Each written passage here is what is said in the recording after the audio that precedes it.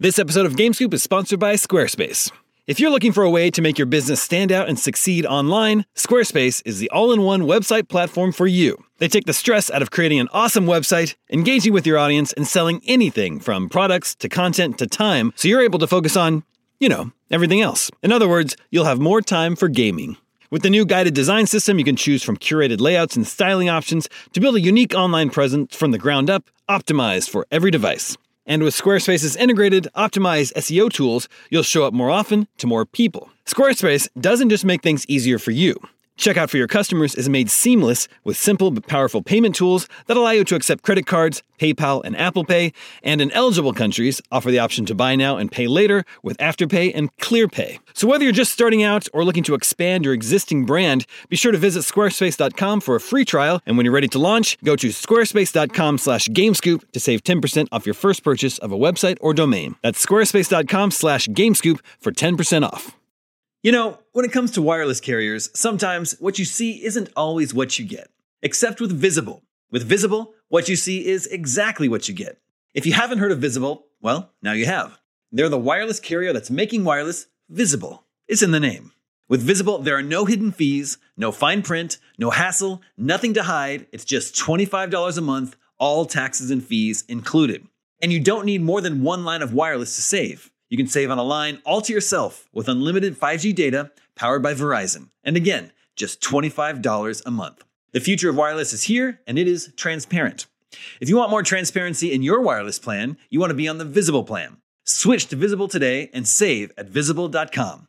That's Visible.com. Monthly rate on the Visible plan. For data management practices and additional terms, visit Visible.com.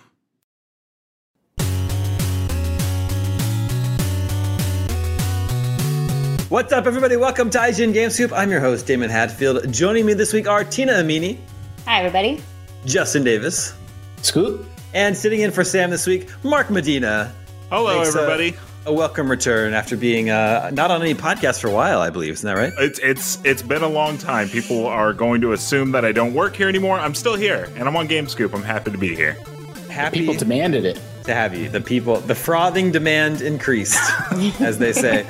Got a great show for you this week. We are going to talk about our favorite games that aren't sequels, which is an interesting question, and one that I stole from a post in the GameScoop Facebook group, I have to admit, from Abdullah Sabir. So congrats on a very interesting topic. We're also going to talk about the GTA Definitive Edition Trilogy, or GTA Trilogy Definitive Edition, as well as the Mass Effect Legendary Edition. But first, let's share what we've been playing, and for my part, I'm still playing Far Cry 6, in spite of the fact that I know that last week I was a little bit lukewarm on it, but I've been playing it every single day since the last episode, and I'm totally stuck in. It's got its hooks to me. I can't stop playing, and I'm having a great time. Actually, I'm having more and more fun the more that I play it, and this is in spite of the fact of having also started Metroid and liked it, but I've just been spending all my time playing Far Cry 6. And Justin, I think you're in a similar position.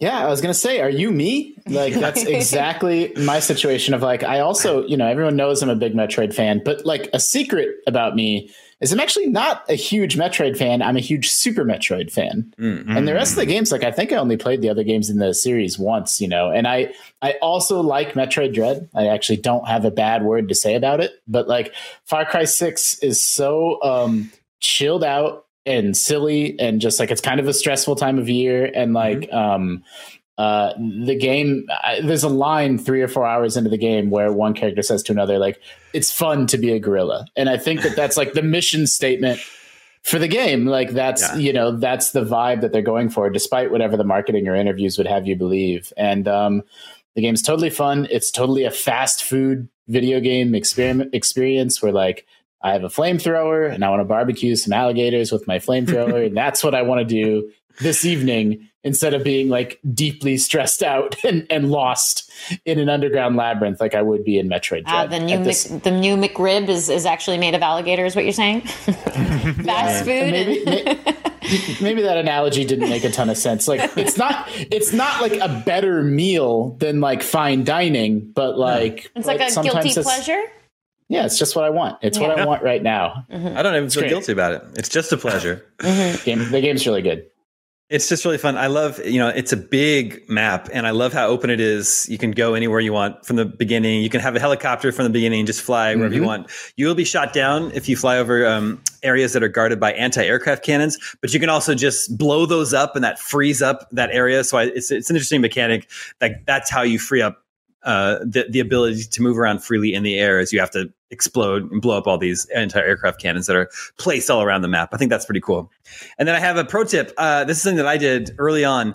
I looked up a list of all the best weapons in Far Cry 6. And Mark, I believe IGN has one of these lists now. True, is that right? Correct. Yeah, the unique weapons. Yeah. Well, I mean, in some cases, there are unique weapons, but in some cases, just they might not be the actual best weapons in the game. But in any case, you can you can get all these games very early on because they're usually just like in a chest that's in an outpost. So if you just go to the outpost and clear it out, there'll be this sweet, compound bow that's in this chest in the back of the outpost. So I got all these like great weapons now very early on in the game. I've got like a shotgun with a silencer on it that one shots pretty much anyone. So you can just run around an outpost, run up to an enemies, kill them with one shot, and it doesn't even set off the alarms or alert any other guards. So it's kind of a win button for outposts. It's great. Yep.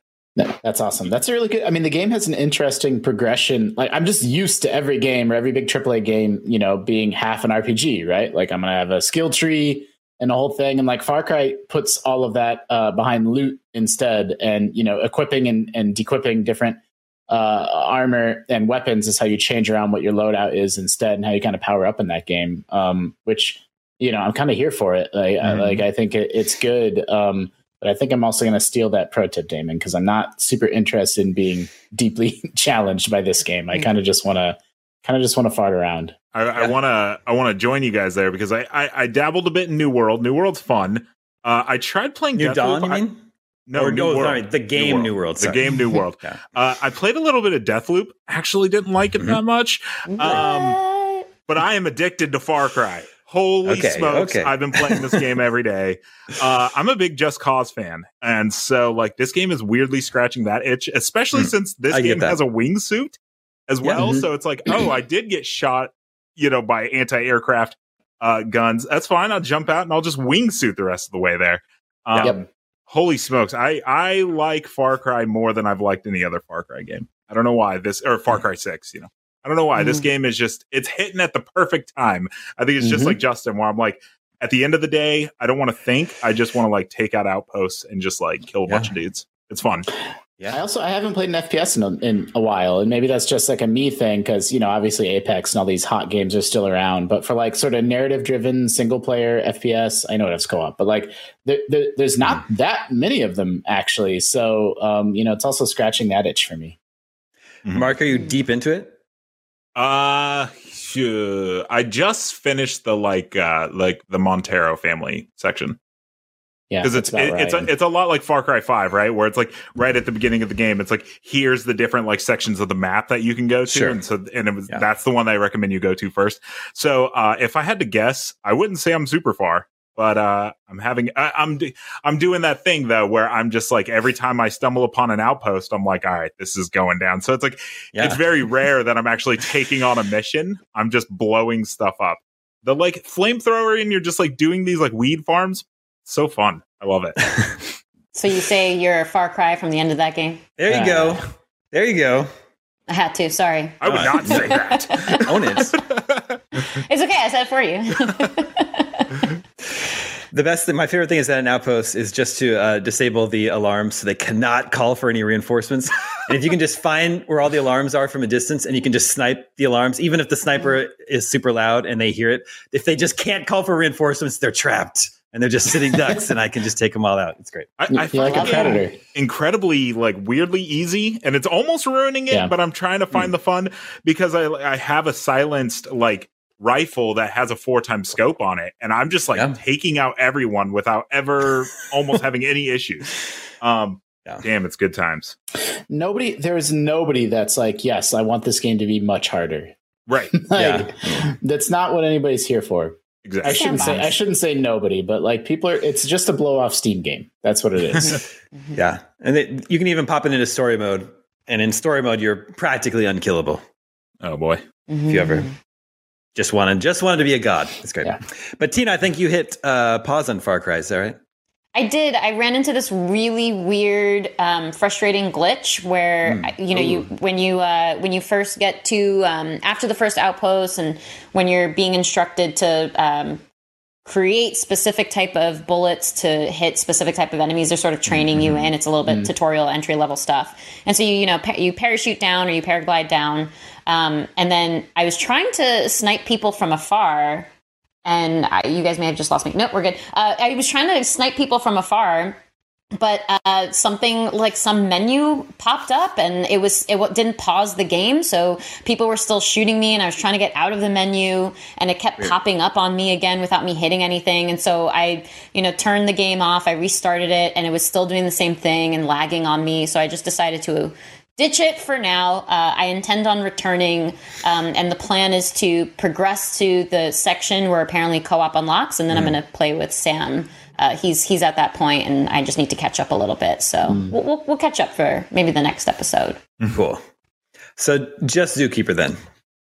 It's hilarious. Zookeeper World, I've burned through. I already maxed out the levels again. I've maxed out my zoo. I'm at like max rank, max zoo space, and all the levels. So I'm just going back and trying to get perfect scores for all of them, or unlock the stars for each level. And I went back to Lost Judgment since Far Cry was being really glitchy on me, and I'm working through that weird story.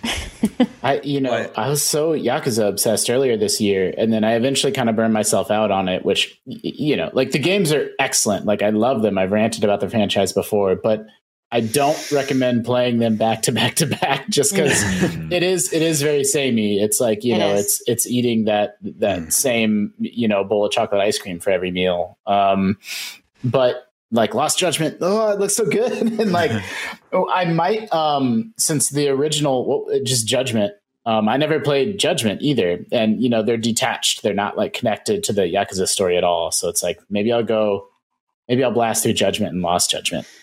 It's a good plan, because there's some characters that you meet in new contexts, and then they'll do a little flashback, but I still have no idea like how I'm supposed to feel about those characters or not. They'll give you a really condensed, like, oh yeah, this guy, when I met him, he was my enemy, but then we fought alongside each other, and then you like meet him as a random NPC in Lost Judgment. So I bet that context would go a long way. Deep lore.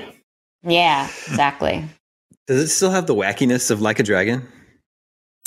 It's more serious in tone, certainly because of the story too. Like you're investigating a murder, and alongside that murder is a whole bunch of other sketchy stuff going on, like high school bullying or inappropriate behavior on a train ride from a particular person who's connected to that high school bullying in a different way. So it's really dark and kind of upsetting stories that you work through. So it doesn't have that wackiness on that level, but you are like a private detective who skateboards around town.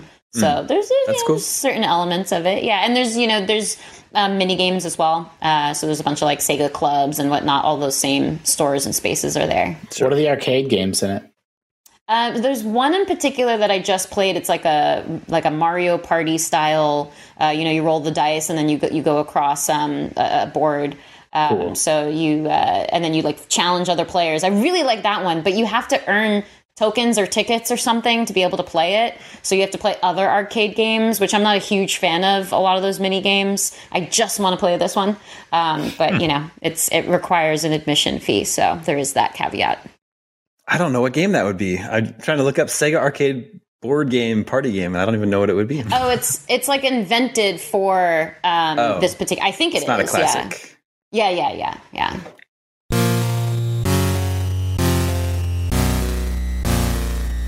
Okay, let's move on to this topic. What is your favorite game of all time that isn't a sequel? As thought up by Abdullah Sabir in the GameScoop Facebook group. I thought this was pretty good because it's like so many of people's favorite games. Mario 64, Super Metroid, Ocarina of Time, God of War, Red Dead Redemption 2, even Red Dead Redemption. I guess they're all sequels. So it's a little bit more of a challenge to think of games that are your favorite of all time that are not a sequel. Tina, what's something that came to you? So yes, this is really hard because typically if you like the original, the sequel is probably better. So you would opt for that one. Typically, But so that was tough. And so I was thinking about which originals still really hold up, and then also some indie titles. So, in true Tina fashion, I did not pick one. I picked a handful. So on the indie front, which I'm sure will not surprise Damon whatsoever, I picked out Inside. That's on my list. Right? I thought so. And it's not a sequel to Limbo, so it totally counts. And it's much better than Limbo, in my opinion. So that's one that I think is really beautifully done. And then it's not an indie. I guess it's more medium-sized and the studio doesn't exist anymore. But The Walking Dead Season 1, I also really enjoyed. And I thought it was much better than any other season. So in that case, the sequel thing works really well for that one. Or the non-sequel pick. And then my other ones are original BioShock, still really holds up. In my opinion, original Dragon Age was honestly my favorite. I'm sure that'll be divisive because they've certainly, made progressions in the story and the mechanics over the series. Original Halo, same deal, still such a good, strong showing. And then I really liked Last of Us 1 more than Last of Us 2. So that's another one that counts. Agreed. Now, I have a hard time remembering which one was the first Dragon Age and when it was and on what system. Dragon Age Origins, it came out in 2009. Dragon Age Origins is the first one? Yeah. Yeah. I mean, there's only 3. Yeah. There's Origins 2 and then Inquisition. Yeah. Okay. So if you're picturing whatever original old Dragon Age you're picturing, you probably have the right one. That's the one. Cool. Those are some good ones, including some that I hadn't thought of. Although Inside was on my list as well. Of course. Mark, how about you? Yeah, man. You don't think Mario 64, you consider that a sequel? I find that so weird that you consider that a sequel. Now you're making me think. I guess I autopiloted that one. So yeah, it's a Super Mario game. Yeah. It's clearly the 64th game in the series. I don't know. If you go off something like that, obviously it'd be Mario 64 is my favorite game of all time. Right. But a few others would be, again, all mine have numbers. Would be like Final Fantasy X. Definitely not a sequel. Oh, does that count? I don't know what you're talking about. I would have picked Final Fantasy X. I would have picked it too. Final Fantasy X in no world. Get out of town. What are you talking about? A sequel to? It does. I don't think it's a sequel. It doesn't have to be narratively a sequel, but if it's a franchise sequel, no. Every numbered Final Fantasy is its own game. That's just what a the cheat. 10th Final Fantasy. Nope. The forums or YouTube comments, this is going to be the discussion where they're like, I agree with Mark. Or they're going to be like, Mark's garbage. Hopefully more people agree with me than they don't. Well, I Final Fantasy X, not a sequel. I disagree, but Mark is not garbage, so. Oh, what happened in Final Fantasy IX that went over to Final Fantasy X? Let me think. Well, nothing. Okay. The art style. Moving on. I'd also agree with Tina with Halo. Mm-hmm. I love Halo. But I would say if we're gonna go definitive, I would say Portal 1 is Portal is one of my favorite games of all time. Yep. Those games are nearly perfect when it comes to video games. And so Portal is just this culmination of brand new IP just done right. So I would go with Portal. But I honestly X, not a sequel. Portal's great, but 2 is better than 1. Oh, 2 is better than 1. That's why I left it off my list. Yeah, I felt like the qualifying factor had to be that the sequels weren't overwhelmingly better than the original. You don't think any of the Halo sequels are better than the first one? Not overwhelmingly so. And I guess also I have a bit of nostalgia tied into it, so that's a bit of a bias. Sure. Yeah, that's kind of how I was feeling about Red Dead. Also, Red Dead, kind of a sequel to Revolver, but it's like Red Dead 2 is just so good. Yeah, that's why that's why I left Red Dead 1 off too, because it felt a little bit like 2 is just markedly better. In my opinion. I know that's very divisive, though. Some people feel the opposite. Mm-hmm. But yeah, those are my picks. Justin, how about you? You can't pick Super Metroid. No, I can't. Mark, if Final Fantasy X is not a sequel, why is it called Final Fantasy X? Mm-hmm. Why is it called that? Why are any of the why are they named that way? I don't know.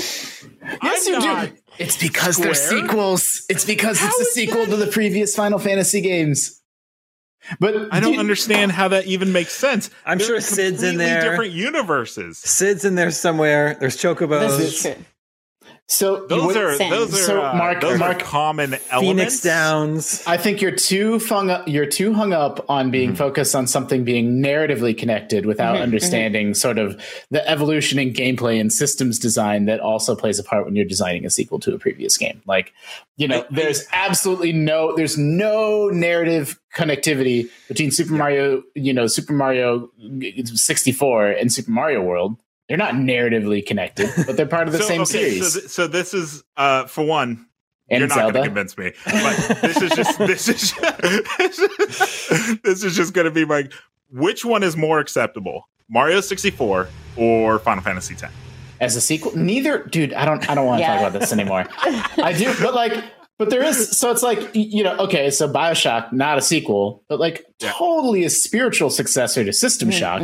Yeah, and so it's successor. What there is an argument where now I'm all up in my own head about this. Where okay, so Final Fantasy X evolves the gameplay and storytelling device and just RPG expertise that Square Enix had built up, and it's a sequel just because it's called Final Fantasy, but then BioShock is not because it has a different name. Get out of town. Yeah, it's complicated. And how do you know Final Fantasy X, the spiritual successor to Final Fantasy IX. Son of a bitch. Because spin-offs do add an interesting element to that conversation too. Even if you just take Lost Judgment and Lost Judgment compared to the Yakuza series, there's differentiations in gameplay. But yeah, the last thing I want to bring up on the Final Fantasy gate is Final Fantasy IX. Final Fantasy X, Final Fantasy XI. None of those are a sequel to another, right?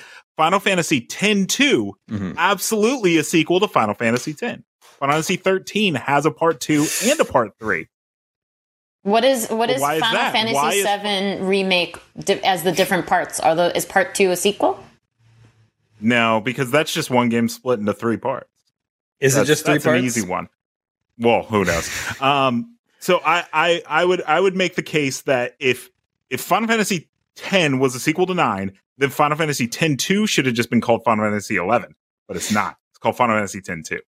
I'm calling but that's like Nintendo just arbitrarily changing the name of their consoles between various generations. There's also opposites. There's Final Fantasy Tactics 2 is not connected to Final Fantasy Tactics in any way, shape, or form. It's true. So it's not a narrative sequel, but it carries on sort of the 2 moniker.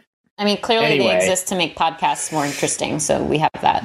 The point is, the greatest non-sequel ever made is Super Monkey Ball. Well, okay. There you go. Because there wasn't ever just a regular monkey ball. Just a regular-ass monkey ball. Regular monkey ball. I actually don't know, for as big of a monkey ball fan as I am, Monkey Ball was an arcade game first, and I've never... That's true?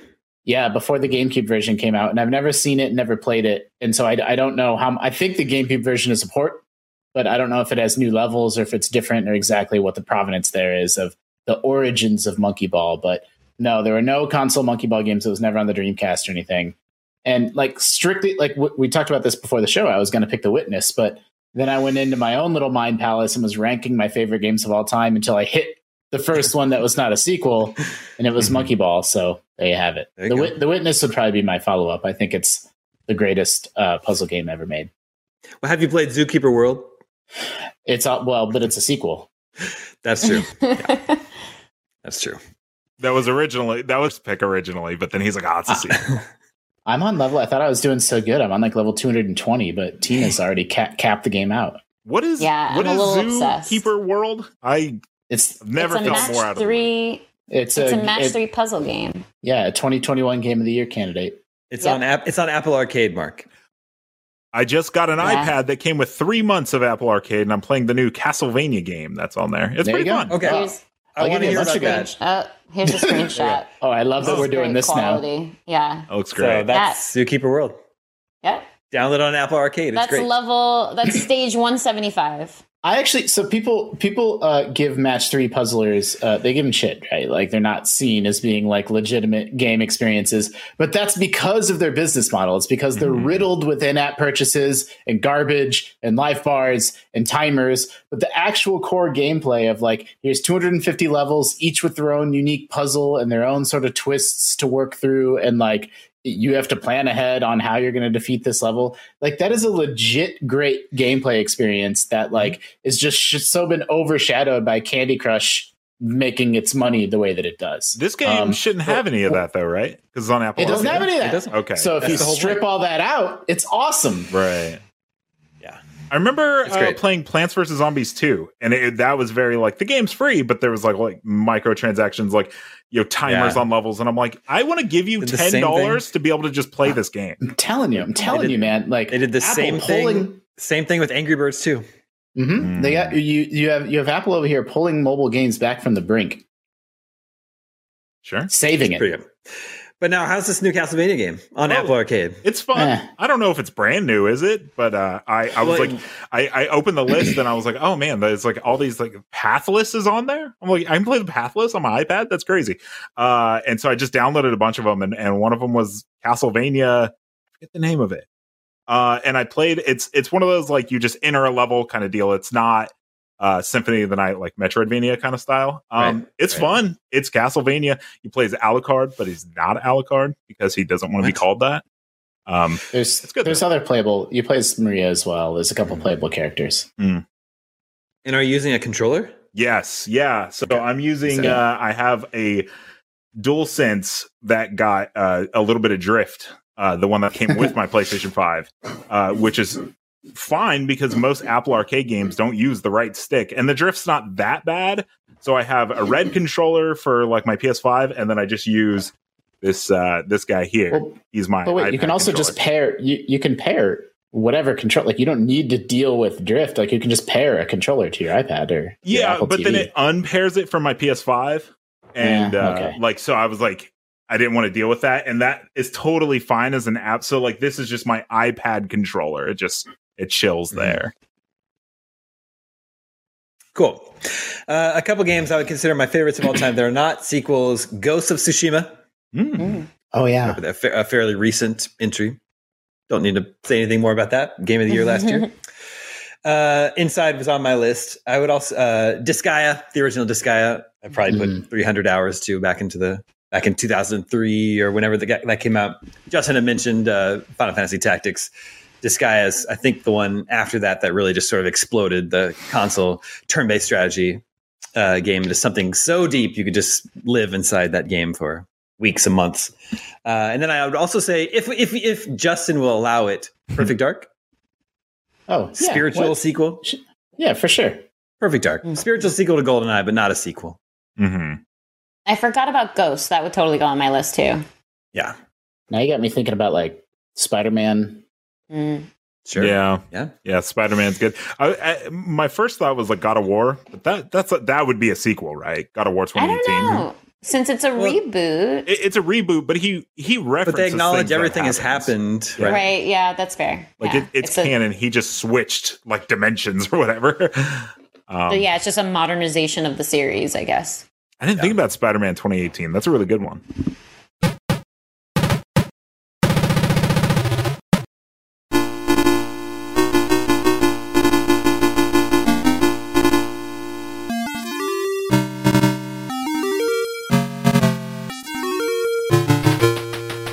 This episode of Game Scoop is brought to you by NordVPN. As Scoop Nation knows, your Omega Cops have been a little obsessed with a movie called Weekend at Bernie's lately. But as happens too often these days, it is difficult to find it streaming here in the US. That's where NordVPN comes in. With NordVPN, you can switch your virtual location to a more enlightened region where they appreciate the comic delights of Weekend at Bernie's. And it's not just for streaming movies and shows. Switching your virtual location can allow you to save money by purchasing flights, hotels, and subscriptions from other countries at a cheaper price.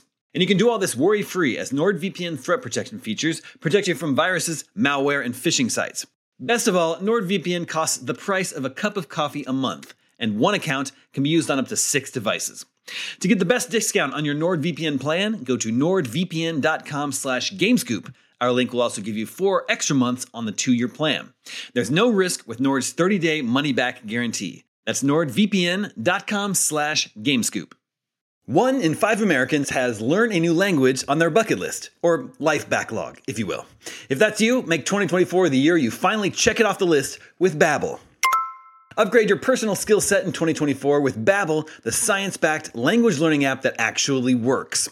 Babbel's quick 10-minute lessons are handcrafted by over 200 language experts to help you start speaking a new language in as little as 3 weeks. Its tips and tools are approachable, accessible, rooted in real-life situations, and delivered with conversation-based teaching so you're ready to practice what you've learned in the real world. I have a trip to Mexico coming up, so I've been using Babbel to brush up on my Spanish. The courses are short and sweet, so I can do one whenever I have a few minutes to spare. And the words and phrases it teaches you are designed for practical, real-world use, like ordering at a restaurant or asking for directions. Babbel can even provide you feedback on your pronunciation with its speech recognition tech. And it's not just for Spanish. Babbel includes 14 different language courses, each backed by a 20-day money-back guarantee. Here's a special limited-time deal for Scoop Nation. Right now, get up to 60% off your Babbel subscription, only for our listeners, at babbel.com/gamescoop. Get up to 60% off at babbel.com/gamescoop, spelled BABBEL.com/gamescoop. Rules and restrictions may apply.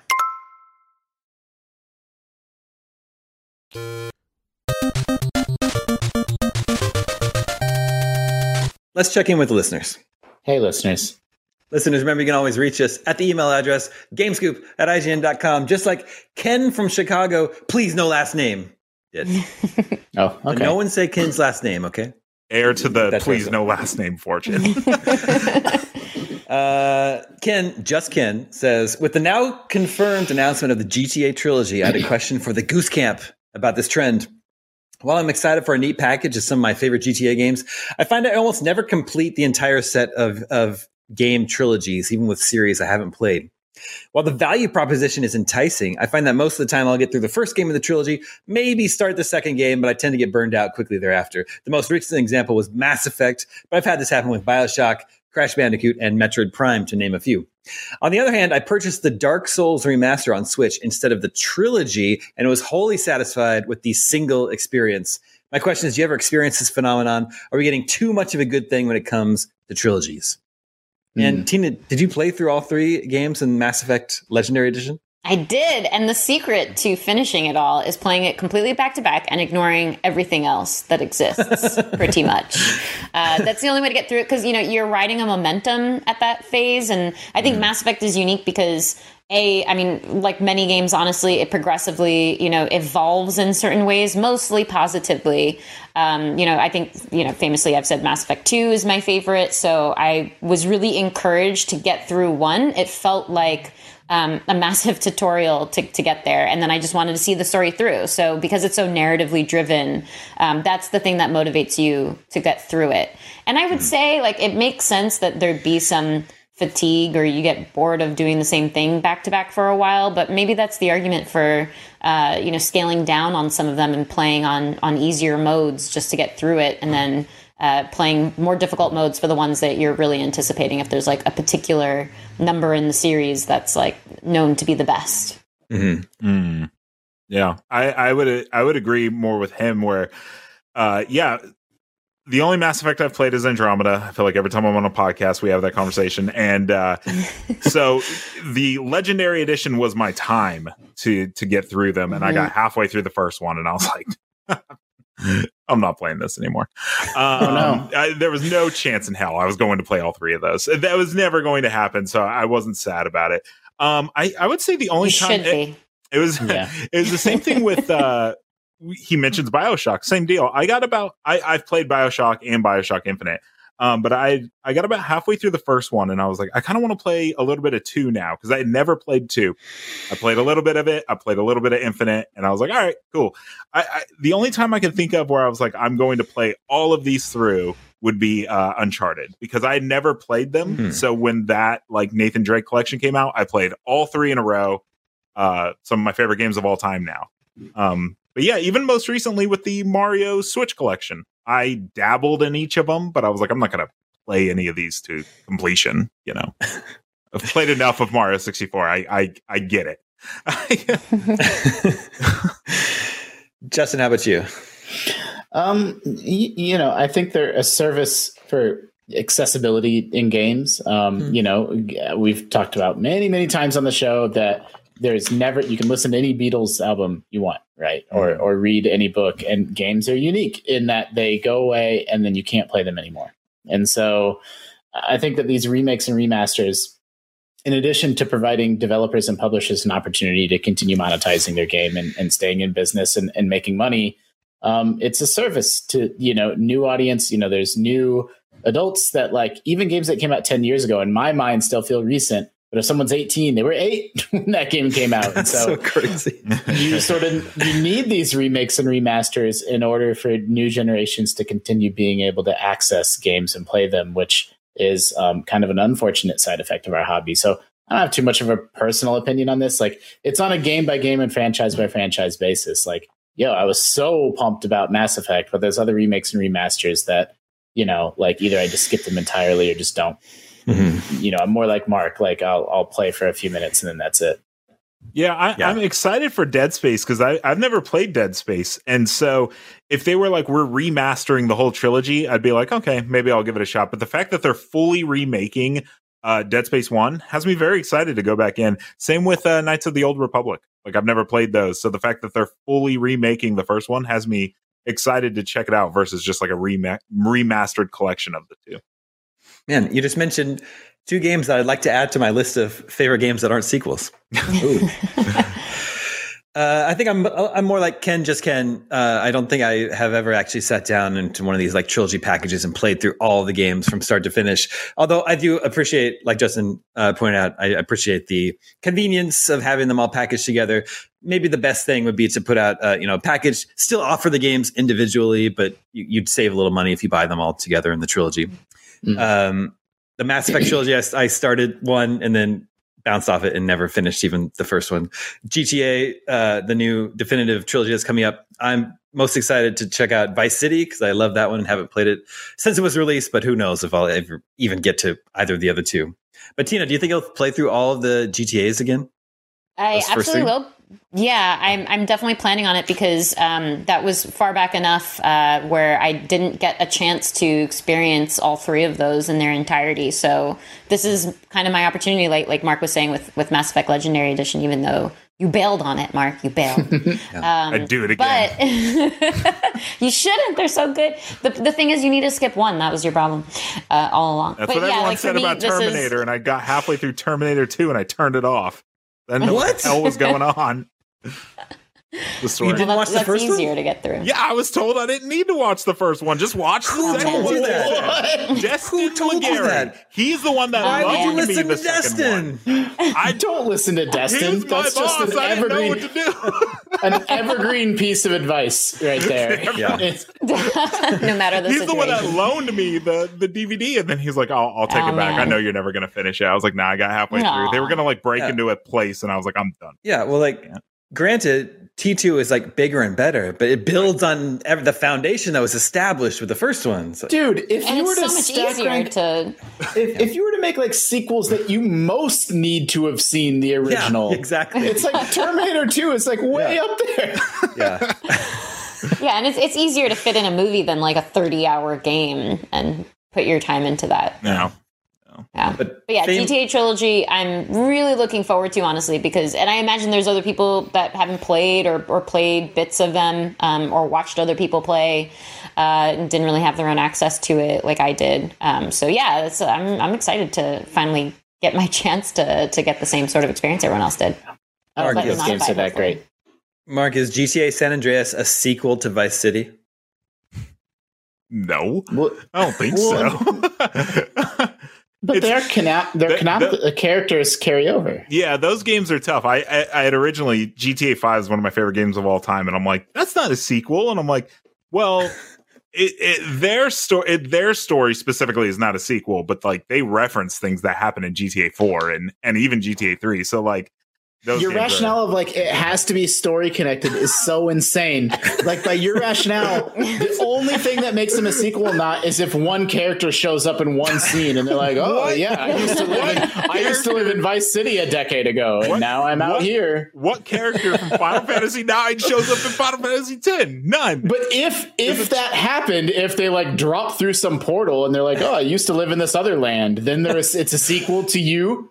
That's the only if there thing. was one line where they were like, oh yeah, in another dimension, there's this dude with the tail and his name's Zidane. I'd be like, oh my gosh, this is a sequel to Final Fantasy X. Never happened. I hate it. I hate it. I hate it.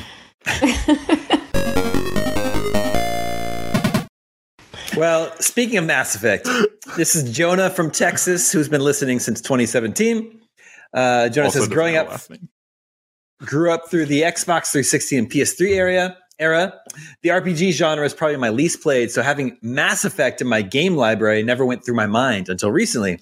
With the release of the Mass Effect Legendary Edition this year and listening to you guys talk about it, slowly made its way into my thoughts.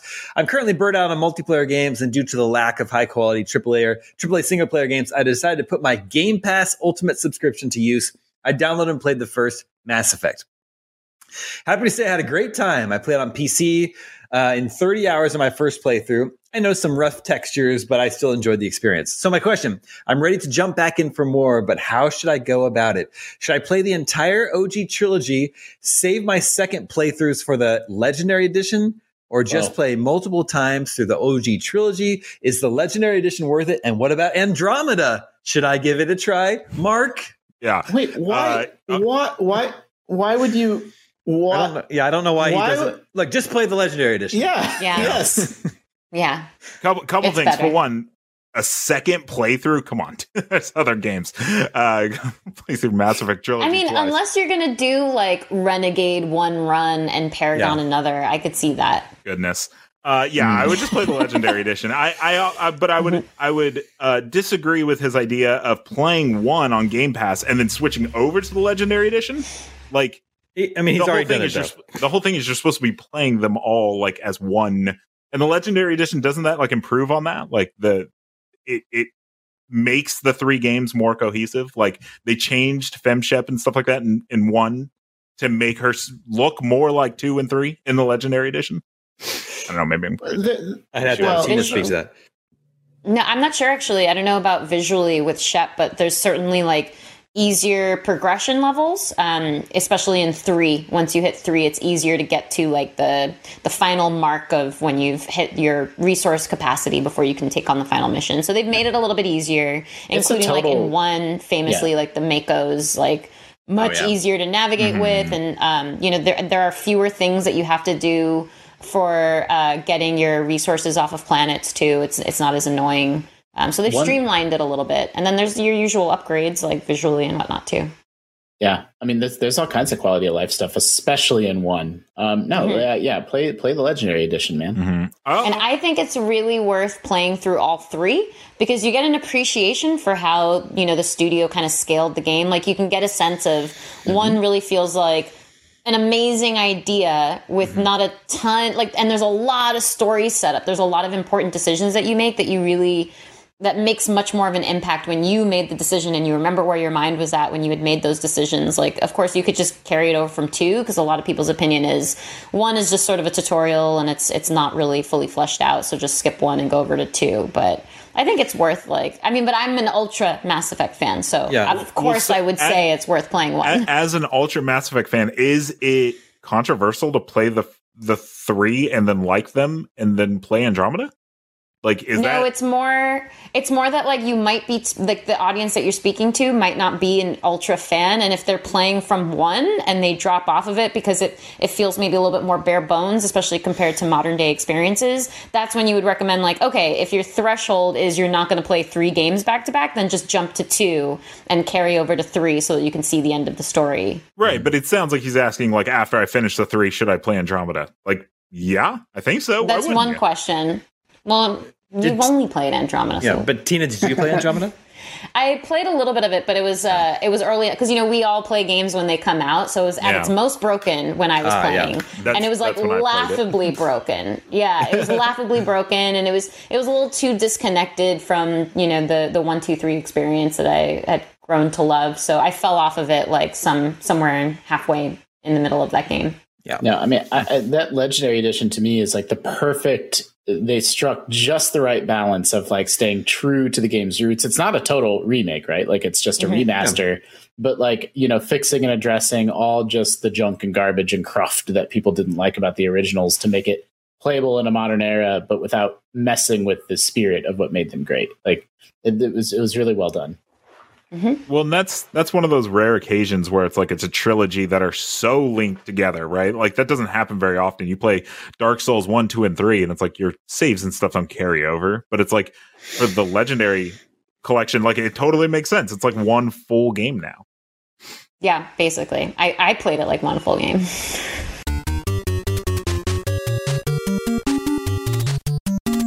Okay, this is Brock from the US, but living in South Korea. And Brock wants to know, just a quick question for you all. I've always wondered, how do you all spend your working hours, both pre-COVID and during COVID? Can you walk us through your typical workday tasks, both in the office and the time you have been working from home? So curious how it's structured. And I have to admit, it's hard for me to remember what it was like working in the office. A little bit. There were a lot more out loud fun conversations. You know, if there was a show that everybody watched the night previous, we'd come into the office and all be like excitedly chattering about it in the morning. So like we lost all of that. We lost a lot of the social side of the office. And one of my favorite things to do is Sam and I would often go on walks to pick up sweets for people's birthday. Mm-hmm. So I miss doing that. It seemed to like really bring a nice light to everyone's day, and everyone gathers and picks at donuts and stuff. So all of that is gone, and all of that has been replaced with meetings after meetings after meetings after meetings. It's basically my work day. With just more work. Yeah, more FaceTime done through we have to schedule those sorts of moments now. This is going to be a little bit inside, but I don't think I've eaten a bagel since I have worked in the office. We used to do Wednesday bagels. There was a short amount of time where I was doing my own bagels on Wednesdays just to keep the spirit alive. Yeah. Mark, Trader Joe's has pumpkin bagels. I'm just saying. Ooh. They're pretty good. Yeah. Actually, they're very good. I don't know what you're talking about. I don't know if I have a desire. I think I'm good. Working in the office is man, I'm the same. I kind of barely remember it. I do agree with the whole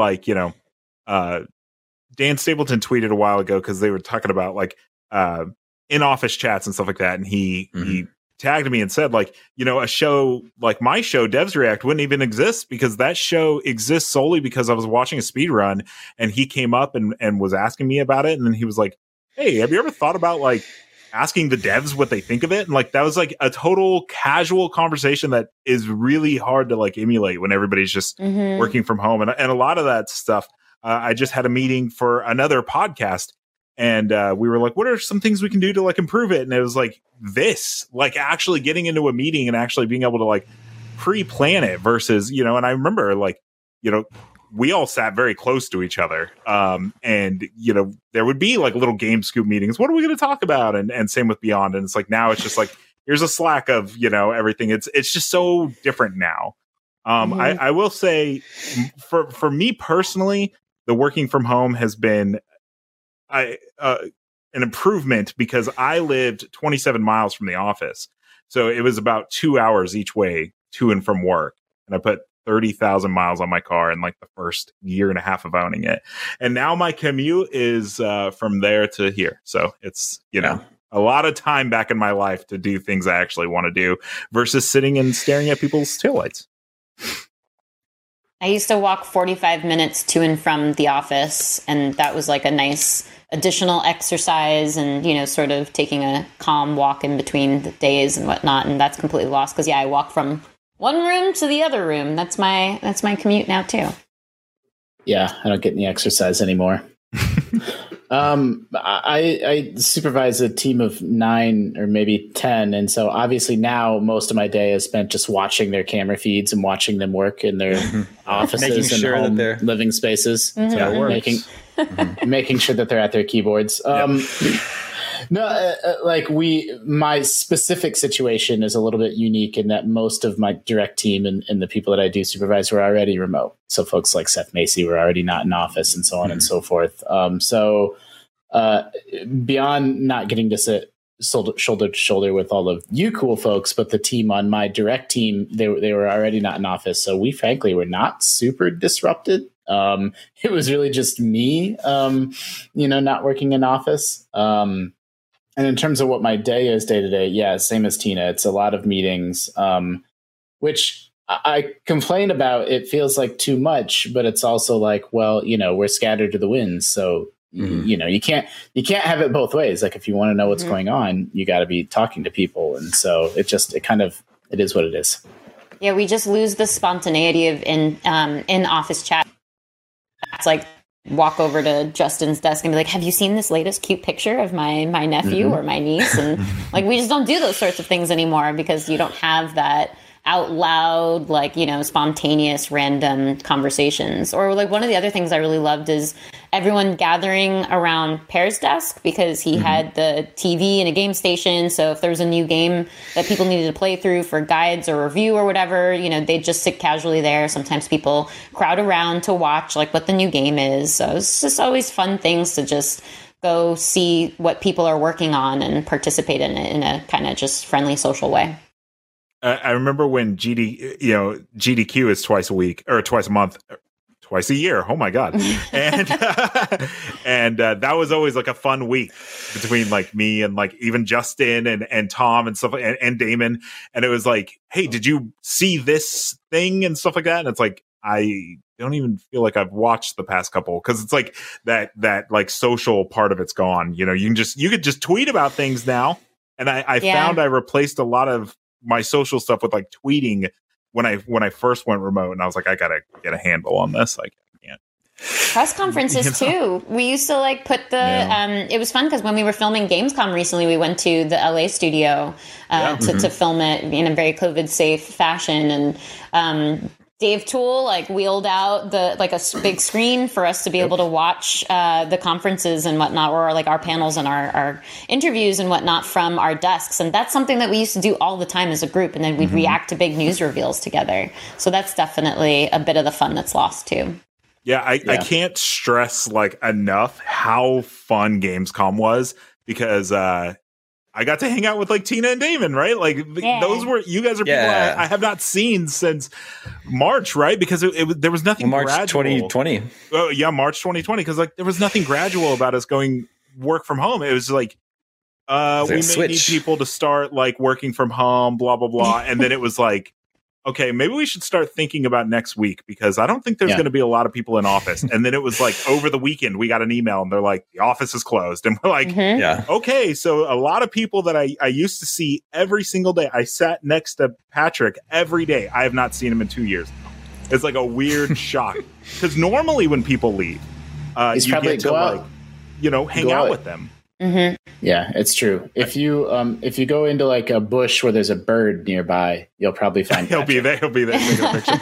I remember James Duggan was one of the first people like to leave during the pandemic, and I was like, man, this feels weird because it used to be a thing, right? People would leave and everyone would hug them, and then it'd be like, let's all go grab drinks after work, and he was just like, one of the mini squares on a Zoom call, and it was like, all right, I'm quitting, bye everyone, and you're just like, that's it.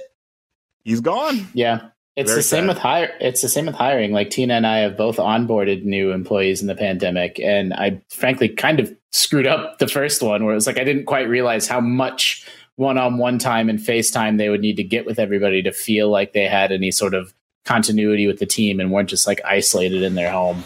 It's tough. Yeah, especially with how many people we have across all our teams. It's a lot of people to meet, and then a lot of people you're not meeting if you're not in the office. So we have to be more intentional with like scheduling fun, which is not fun at that point. The amount of people that I've worked with like a year or more that I met for the first time at Gamescom last month is like astounding. I was like, hey, Kat Bailey, someone I've talked to a billion times. Hi, Michael Calabro. Good to meet you for the first time. Wow, you're taller than I thought. Or like it's totally. Just some people definitely have a taller, short energy that is not matched by real life.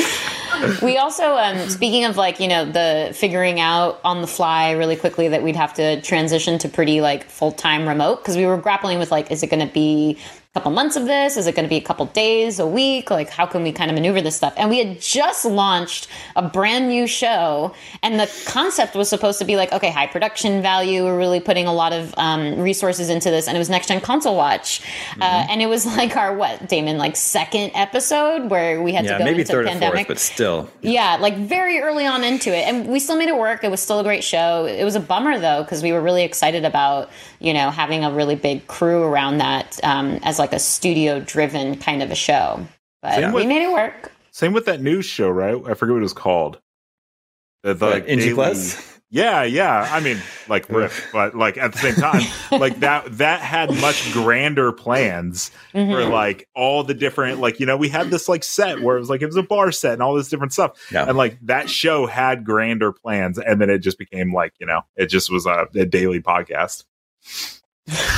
Rip. Yeah. We will be back in studio someday. Not me. Can't say exactly when. Not Justin, and not even Mark. Probably not. That's true. But a lot of us will be back in studio one of these days. We've got some really nice new studios being built in LA right now. Oh yeah, they're incredible looking.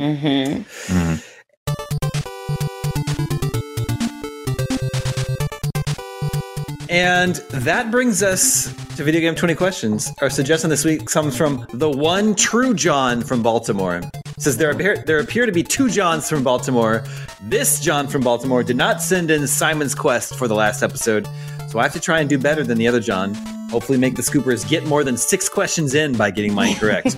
Yeah, they guessed Simon's Quest in 6 questions last week, Mark. That's pretty good. Simon's Quest, too. Not a fan favorite when it comes to Castlevanias. So, interesting. Well, we zeroed in pretty fast, thanks to Sam, that the game had a Frankenstein in it. That was the touch, yeah. There wasn't too much more to do after that. A Frankenstein or a Frankenstein's monster? Dude, I don't... Yeah, okay. Good point. Final Fantasy X is not a sequel.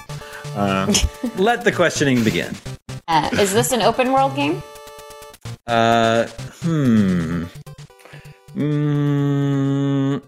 I don't think we would call it that. It might be Simon's Quest again, because I wouldn't know how to answer that if that was that. Is this a spooky themed game? It's spooky. Yes. Huh. Okay. Did this game, I'm going to go with dates because I'm not on enough. So, did this game come out after January 1st, 2010? Yes. It narrows it down to 20. Resident Evil 8?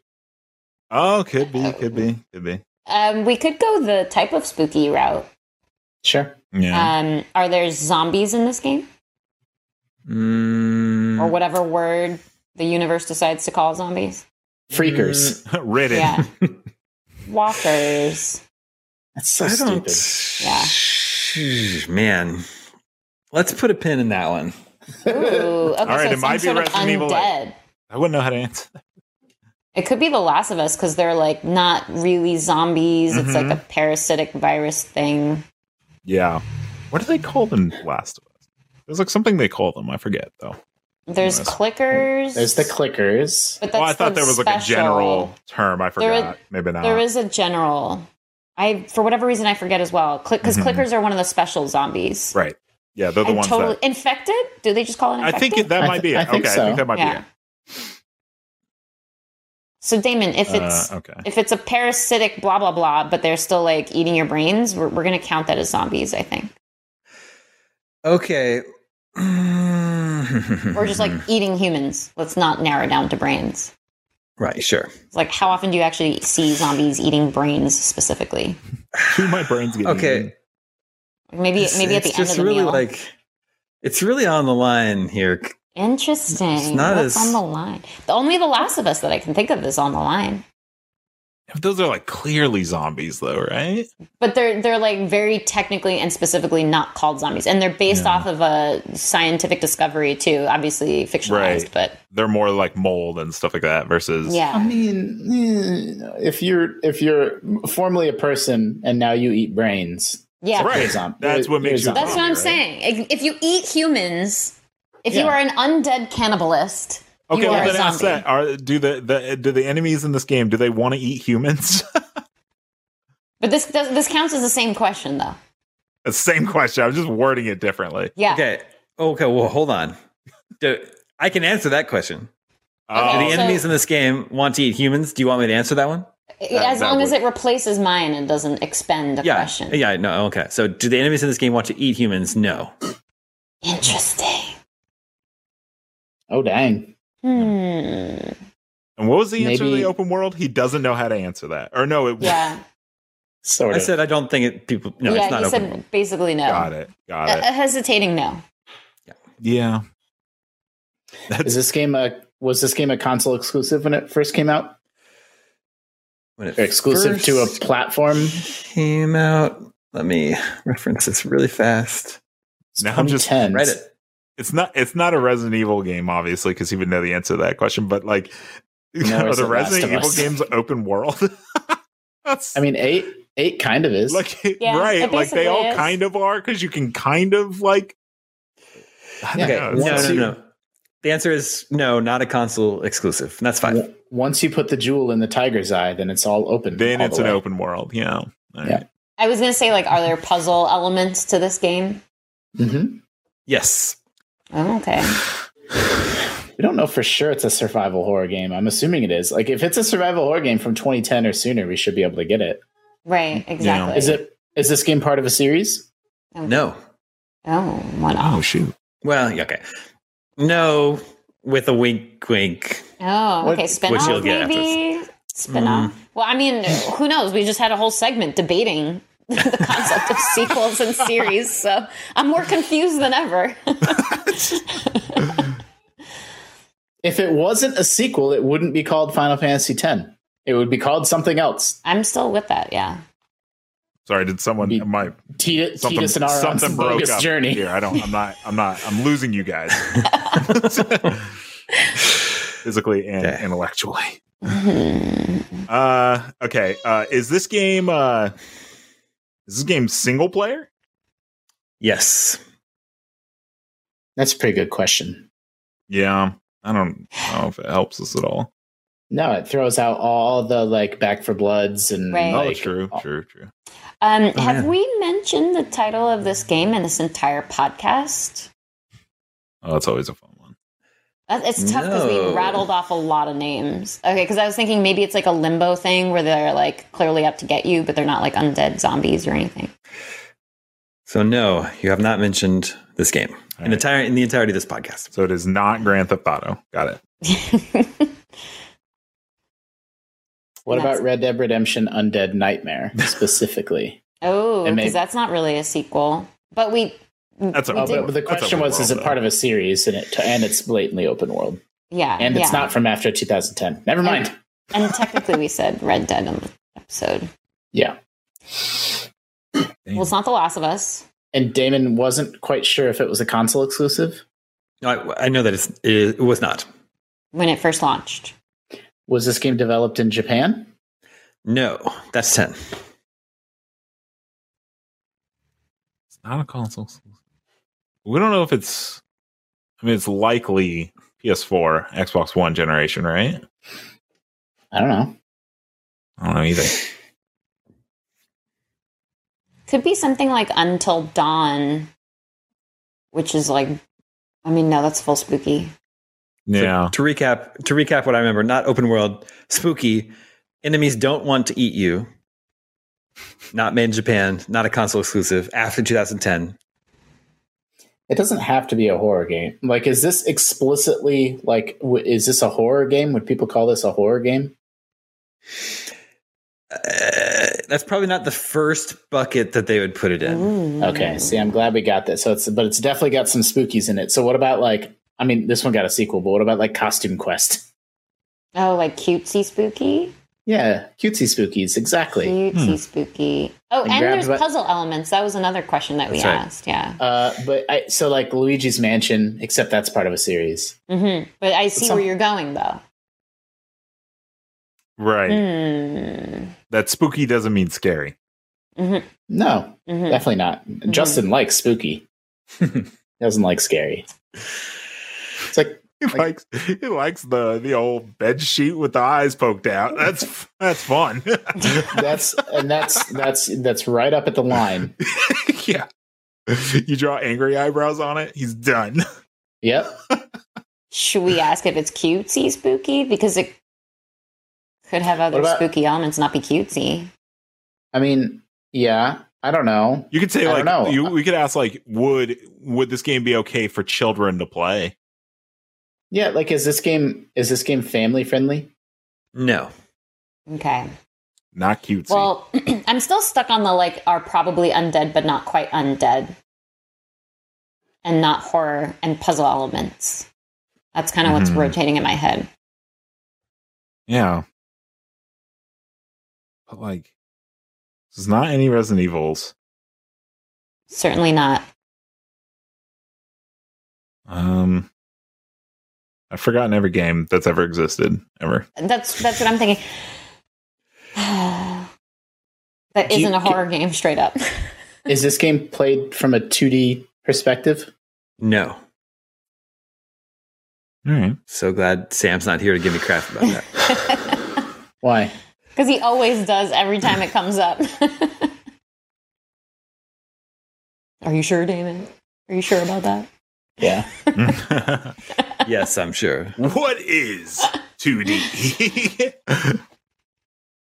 Dang, I don't know. Yeah. I'm trying to not think of a game and think of questions to ask, but I don't even know what questions to ask. Okay. We could go down the path of genre, or we could go down the path of enemies, because they're certainly coming at you. They're just not trying to eat you.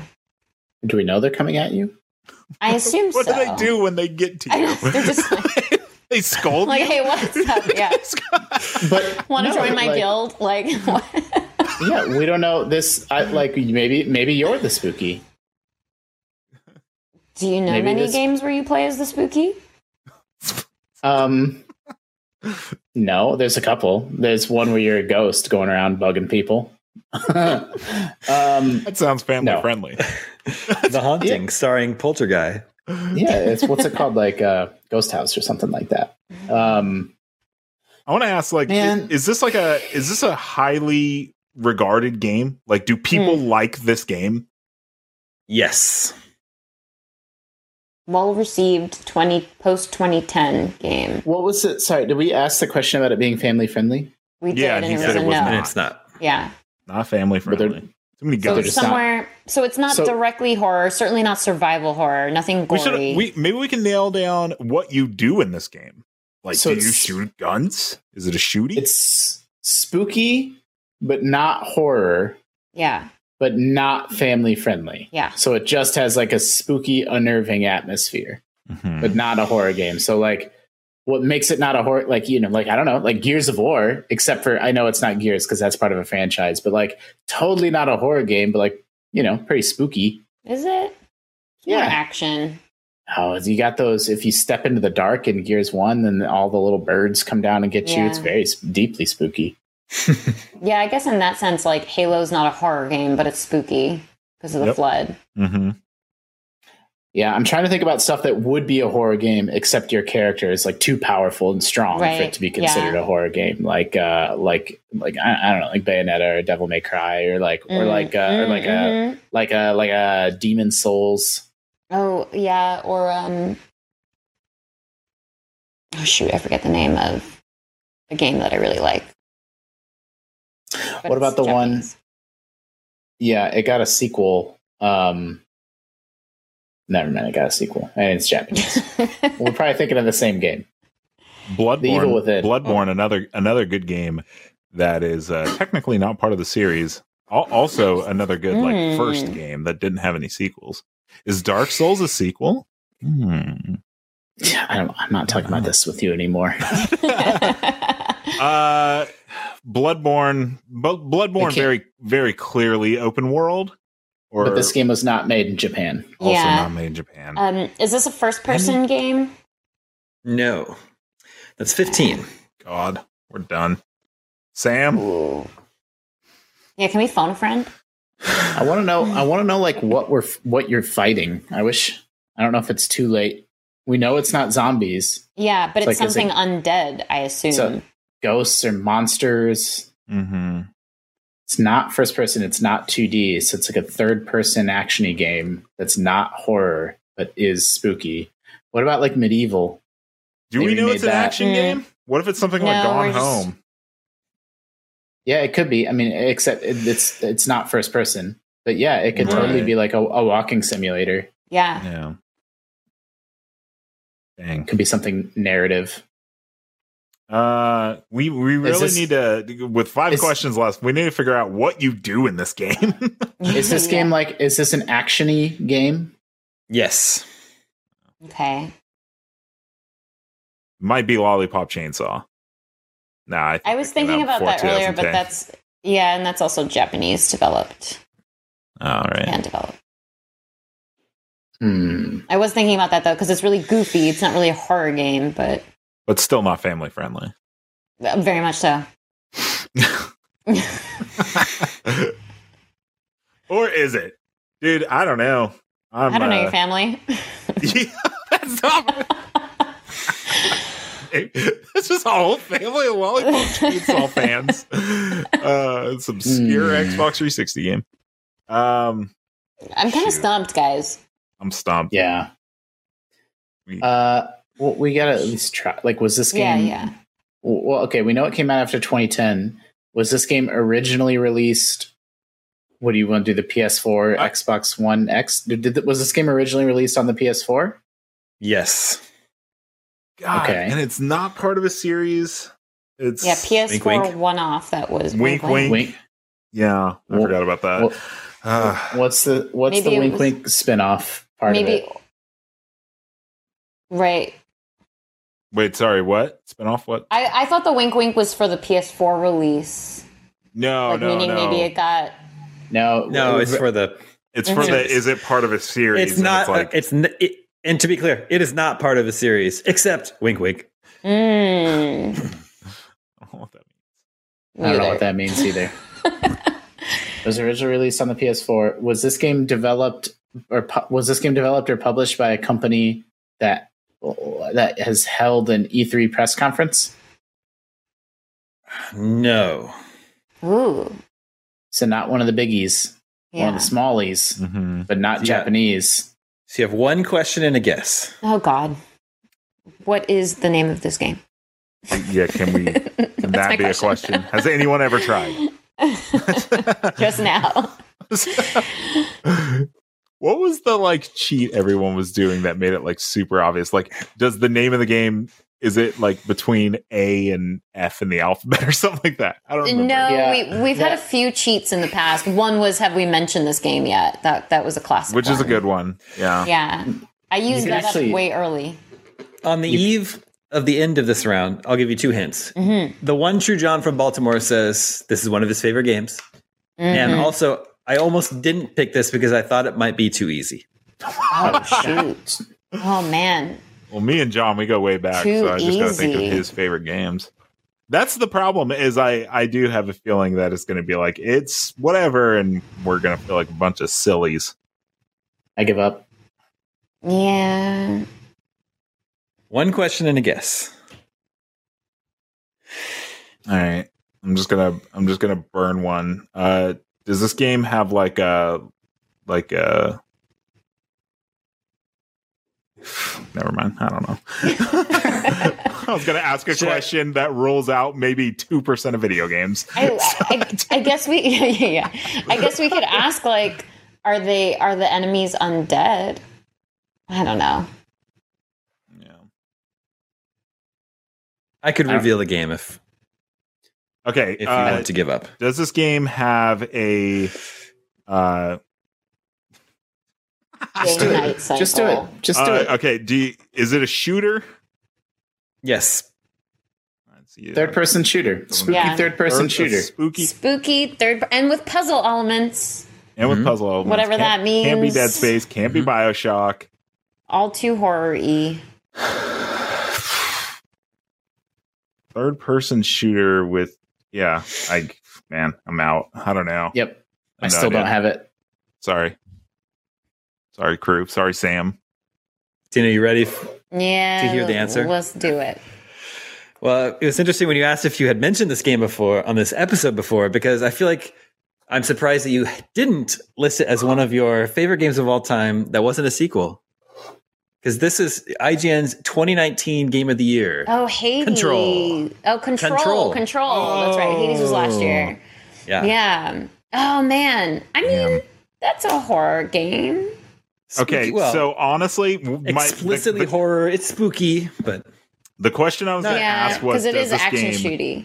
I was going to ask if it has a female lead, and I figured if the answer was no, that did not help us at all. And now I'm sad I didn't go for it because it would have helped. Yeah, I just for whatever reason completely forgot about. I now fully understand that is it part of a series, because it's like it's definitely not.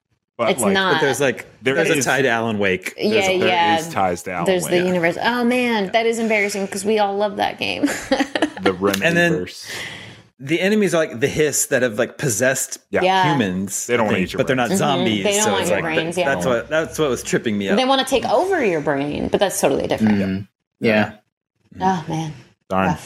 Rough. Control. Great game. Though. Great game. Man. Great game that we forgot about.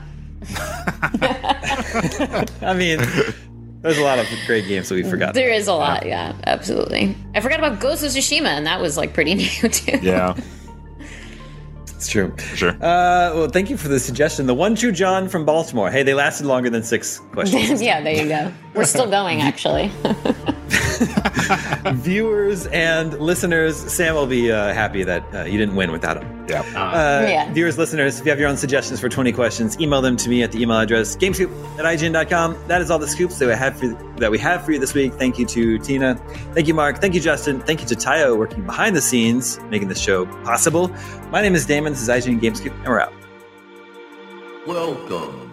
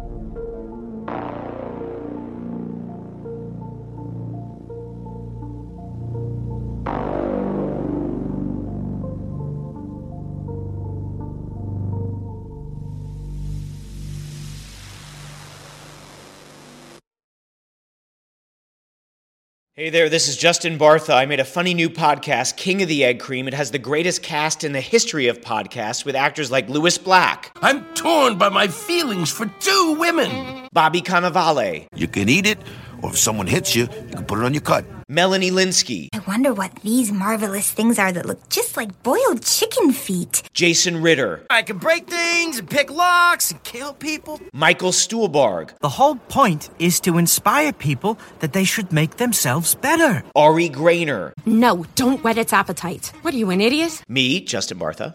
That's not just any egg cream, that's a Lemke's special. And all narrated by the hilarious Richard Kind. This is the story of Harry Dalowitz and how he rose from nothing to become New York's King of the Egg Cream.